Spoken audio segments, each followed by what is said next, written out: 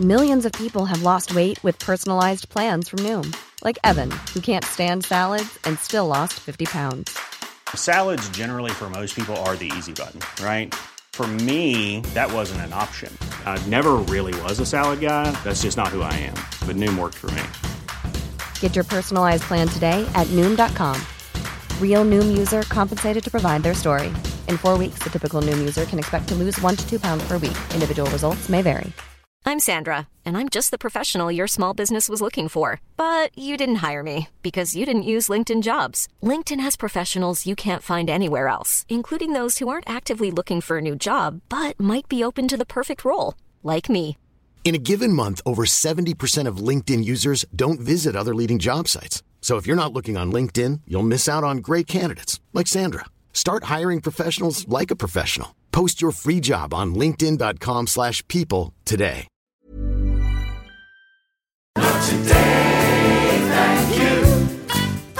America, you okay, hon? Everything all right there? What's Jacob Blake? Have you heard about Jacob Blake? Shot 7 times in the back. Purportedly, he was trying to break up a fight between 2 women. Shot in the back. He's in hospital now, and some bits of America are on fire. This happened on Monday night. And it's in the city of Kenosha. No, neither have I. I think it's near Milwaukee. I could be wrong. Really, to be honest, the thing that got me in this whole article, so obviously, of course, it's terrible. It's that the police tried to stop protests by parking, and I quote, this is from Sky News, a rubbish truck, a large rubbish truck to try to stop protesters getting past. And part of me thought, does Sky have some kind of auto-translate thing? Because no one in America would call it a rubbish truck. That is a terrible takeout from an awful news story. We ought to talk about what the Republican National Convention's been happening, and Donald Trump, have you know, his mouth is closing up, like he had more kind of, like slightly more throat going on. Now it's all closing up. It's just that now. Anyway, Kellyanne Conway has resigned. If you don't know who she is, she was the senior White House advisor. You'd always see her on the news channels in the States, and she was a diehard Trumper, as you might expect. Said she was going to be stepping down at the end of August to focus on her children, giving them less drama, more mama, which, I mean, it's a snappy phrase. Feel like she's sort of turned into an American Kathy Lett. This came after one of her daughters, Claudia, did this tweet. My mother's job ruined my life to begin with. Heartbreaking that she continues to go down that path after years of watching her children suffer. Selfish. It's all about money and fame, ladies and gentlemen. 191,000 likes. Her husband, too, is going to be stepping back from his work. He works for the Lincoln Project. In fact, I think he may have spearheaded it. The Lincoln Project is committed to ousting Trump from office. So, yeah, have a good day at work, honey. Sure. Literally trying to do opposite jobs. Why don't you just both stay home? Because you'll have the same effect. For every push, there's a pull. Like, how do you support each other in the work you're doing when you're literally trying to do, it's like one of you's digging a hole and the other one's filling it in. Why would you do, it's like when you get those couples who say, well, I vote Tory and he votes Labour and we vote and you think, what? Well, just stay home. Like, you could save yourselves a bus fare. I don't understand. Kellyanne, I think, she's quite fond of the conflict. I think she likes the sort of head-to-head of it all. Famously gets on very well with Chris Cuomo on CNN. Have a look at Pop Bitch if you want to know more. Anyway, that's sort of the news as far as I'm concerned. I don't know. I haven't read it. I'm checked out. I'm just packing stuff for front. It's amazing how exciting old things become when you think about putting them in new places. You interpret that however you like. I thought I'd tell you a little side story, though, to this French trip that I've got coming up to go and sort out this place in France, which was about a year ago. God, only a year ago. Maybe 2 years ago. I don't know. Time has no meaning. I was sort of thinking about ecological Armageddon. Anyway, I was looking at... I had this Bitcoin money, and I thought maybe I could buy a little plot of land in the Highlands. Maybe that would be a good sort of, insurance thing. I don't know. That sounds mad. What if Scotland gets independence? What if... I don't know. By the way, you should look into the ownership of Scottish land. There's like 5 people own 98% of it or something. It's ridiculous. Anyway, I was looking at these little plots of land, and I saw this one that just looked... I mean, it was a bargain. It was a bargain. And it was like 12 acres of land. 12 acres of land. And it was about... I don't know, 15, 20 miles from the coast, up in the Highland. Looked amazing. Amazing. And it had planning permission, I think, to build a house on it. And the thing was, it was a plot of land. And if you can imagine, it was like a rectangle. And halfway down on the left-hand side, there was a house. And so you didn't get the house. I think that was like the farmhouse, and the land had been the farm. So somebody owned the house, but you got all the land around it, and it had planning permission. I was like, this is amazing. This is like... twice the size of any other plot at that price. I'd be mad not to buy this. Mad, I tell you. So, I was sort of going crazy, looking at this thing and thinking, someone's going to buy this and I'm going to miss out on the bargain of the century. Until Kim finally said, do you need to just go? And I was like, yes, I do. So, and even though we were going up to the Highlands, like, I don't know, 10 days later or something, I was like, I've got to go now. I can't sleep. So I went up, and I'm afraid I sacrificed all my principles, because I was like, this is now or never. This is the survival of my family.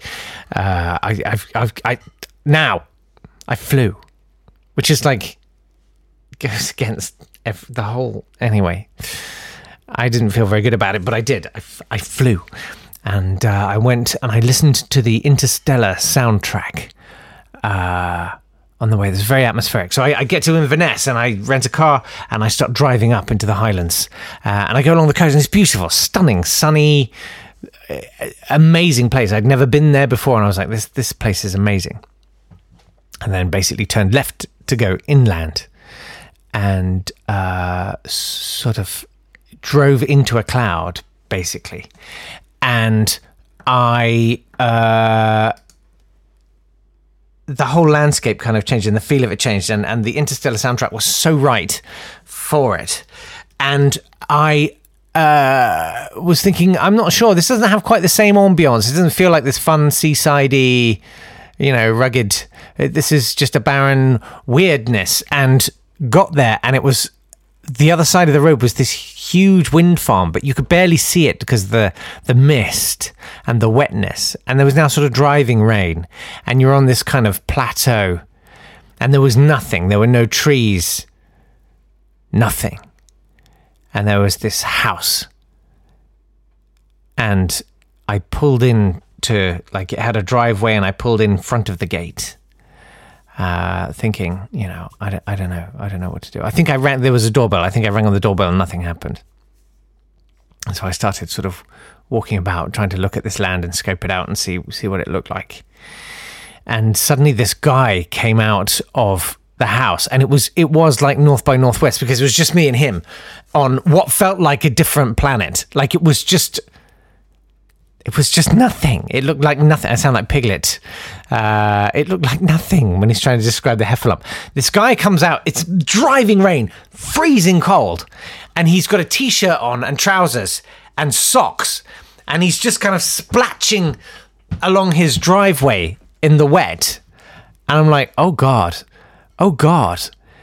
It looks like something's badly wrong with him, or he's in an apoplexy.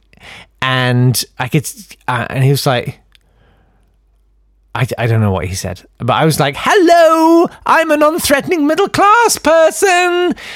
And he sort of went, all right, what are you doing here?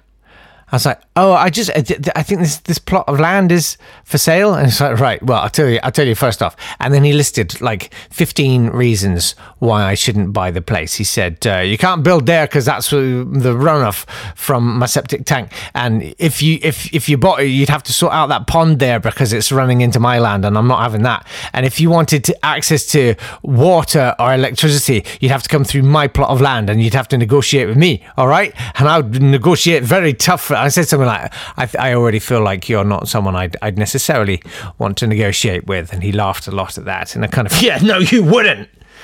And then he said, and I'll tell you right now, you can't, but the only places you can build are in that corner and that corner there. You're going to be right on the edge of the plot. And there's no access to the road and they'll never give you permission to get onto the road because it's a main road and there's no more access. So I don't know how you'd ever get onto the land anyway.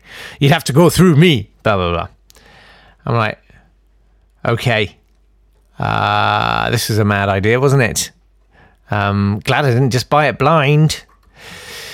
And then he explained that it had been a plantation of Christmas trees, but they'd all burnt down. There'd been a wildfire. I mean, was it yes, I'm sure it was a wildfire. They'd all burnt down, but you couldn't dig them up, because it had all been subject to a Forestry Commission grant, the planting of them.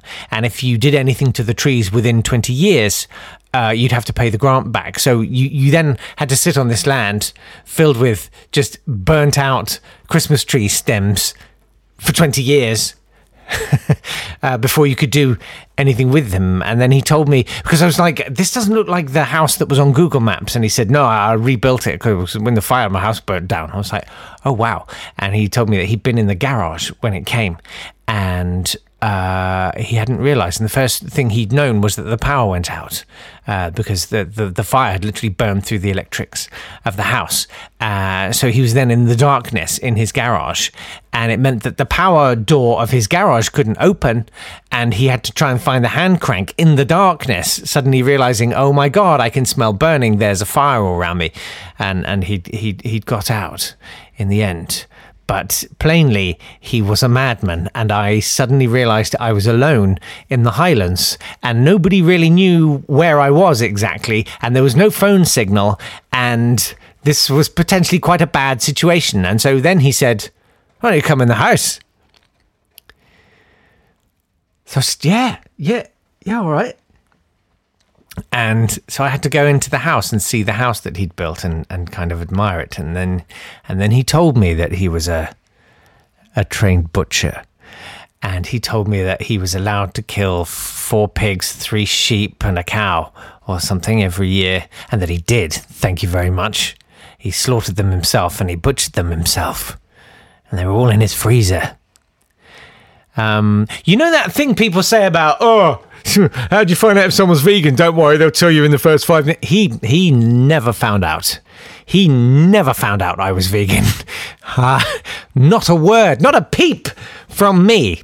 And so I sort of backed very much against the wall there. And then his wife arrived, who was not a very happy person, and didn't have a very happy mouth.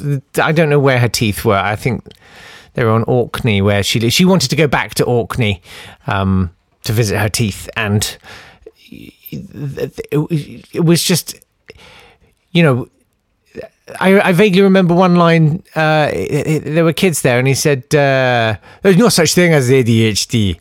It's just a kid who needs a clump." And I'm like, "Yeah, okay, yeah." Anyway, he says, "Oh, go and have a look at the land. Go and see what you think." And, you know, I'm like, "Dude, I am never coming back to this place, ever. Maybe a drive-by at great speed in a very reliable car, just to kind of go, it was there, it was mad." And I go and look at it, and it's a bog. It's literally a bog. Like, there's like raised earth in furrows to grow these Christmas trees, but they're like ditches filled with water. almost as far as the eye can see. There was nothing you can do with this land.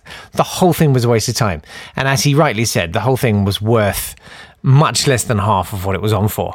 And he was very happy because obviously it meant he didn't have any neighbours, and he was using it to get, they were like, I think he was like feeding pigs on there or something. I saw like compost and rubbish that he'd just thrown off his land into it. And I mean, he was probably training pigs to eat genitals, you know, is that kind of deal, I think.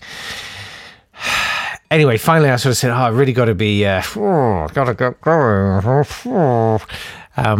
And he finally, he sort of let me go. And so I went out to the car, and just as I did so, the wife ran out, his wife, and she ran up to me, and I sort of lowered the window and said yes. And she said, I just wanted to say, I hope we haven't put you off buying it. You know, it'd be really great to have you, you know, it'd be really, really great. No, it's definitely gonna think about it. Definitely gonna imagine my life there next to you on a bog that also catches fire. Definitely. Got in the car and got the hell out of there and back to the coast and civilization. But they'd already told me, oh, you don't want to go down there, down to the coast. They're all criminals. It was just, oh God, it was all so mad. So, you know, of all the mad things I've done, this French caper seems like not necessarily as mad as it could have been. That, I think, would have been peak madness. So well done me. Well done me for avoiding that. Anyway, I just thought I'd share that story with you because it was sort of in my head. That's it, though, for today. Thanks very much indeed for being here. You know, some days there's just not going to be anything. Maybe I've got a bit of time. I could do something else. If I do something else, here it is. And if I didn't, thanks very much for listening. Bye. This has been a Swanburst Media production.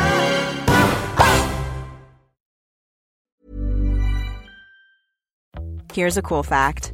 A crocodile can't stick out its tongue. Another cool fact, you can get short-term health insurance for a month or just under a year in some states.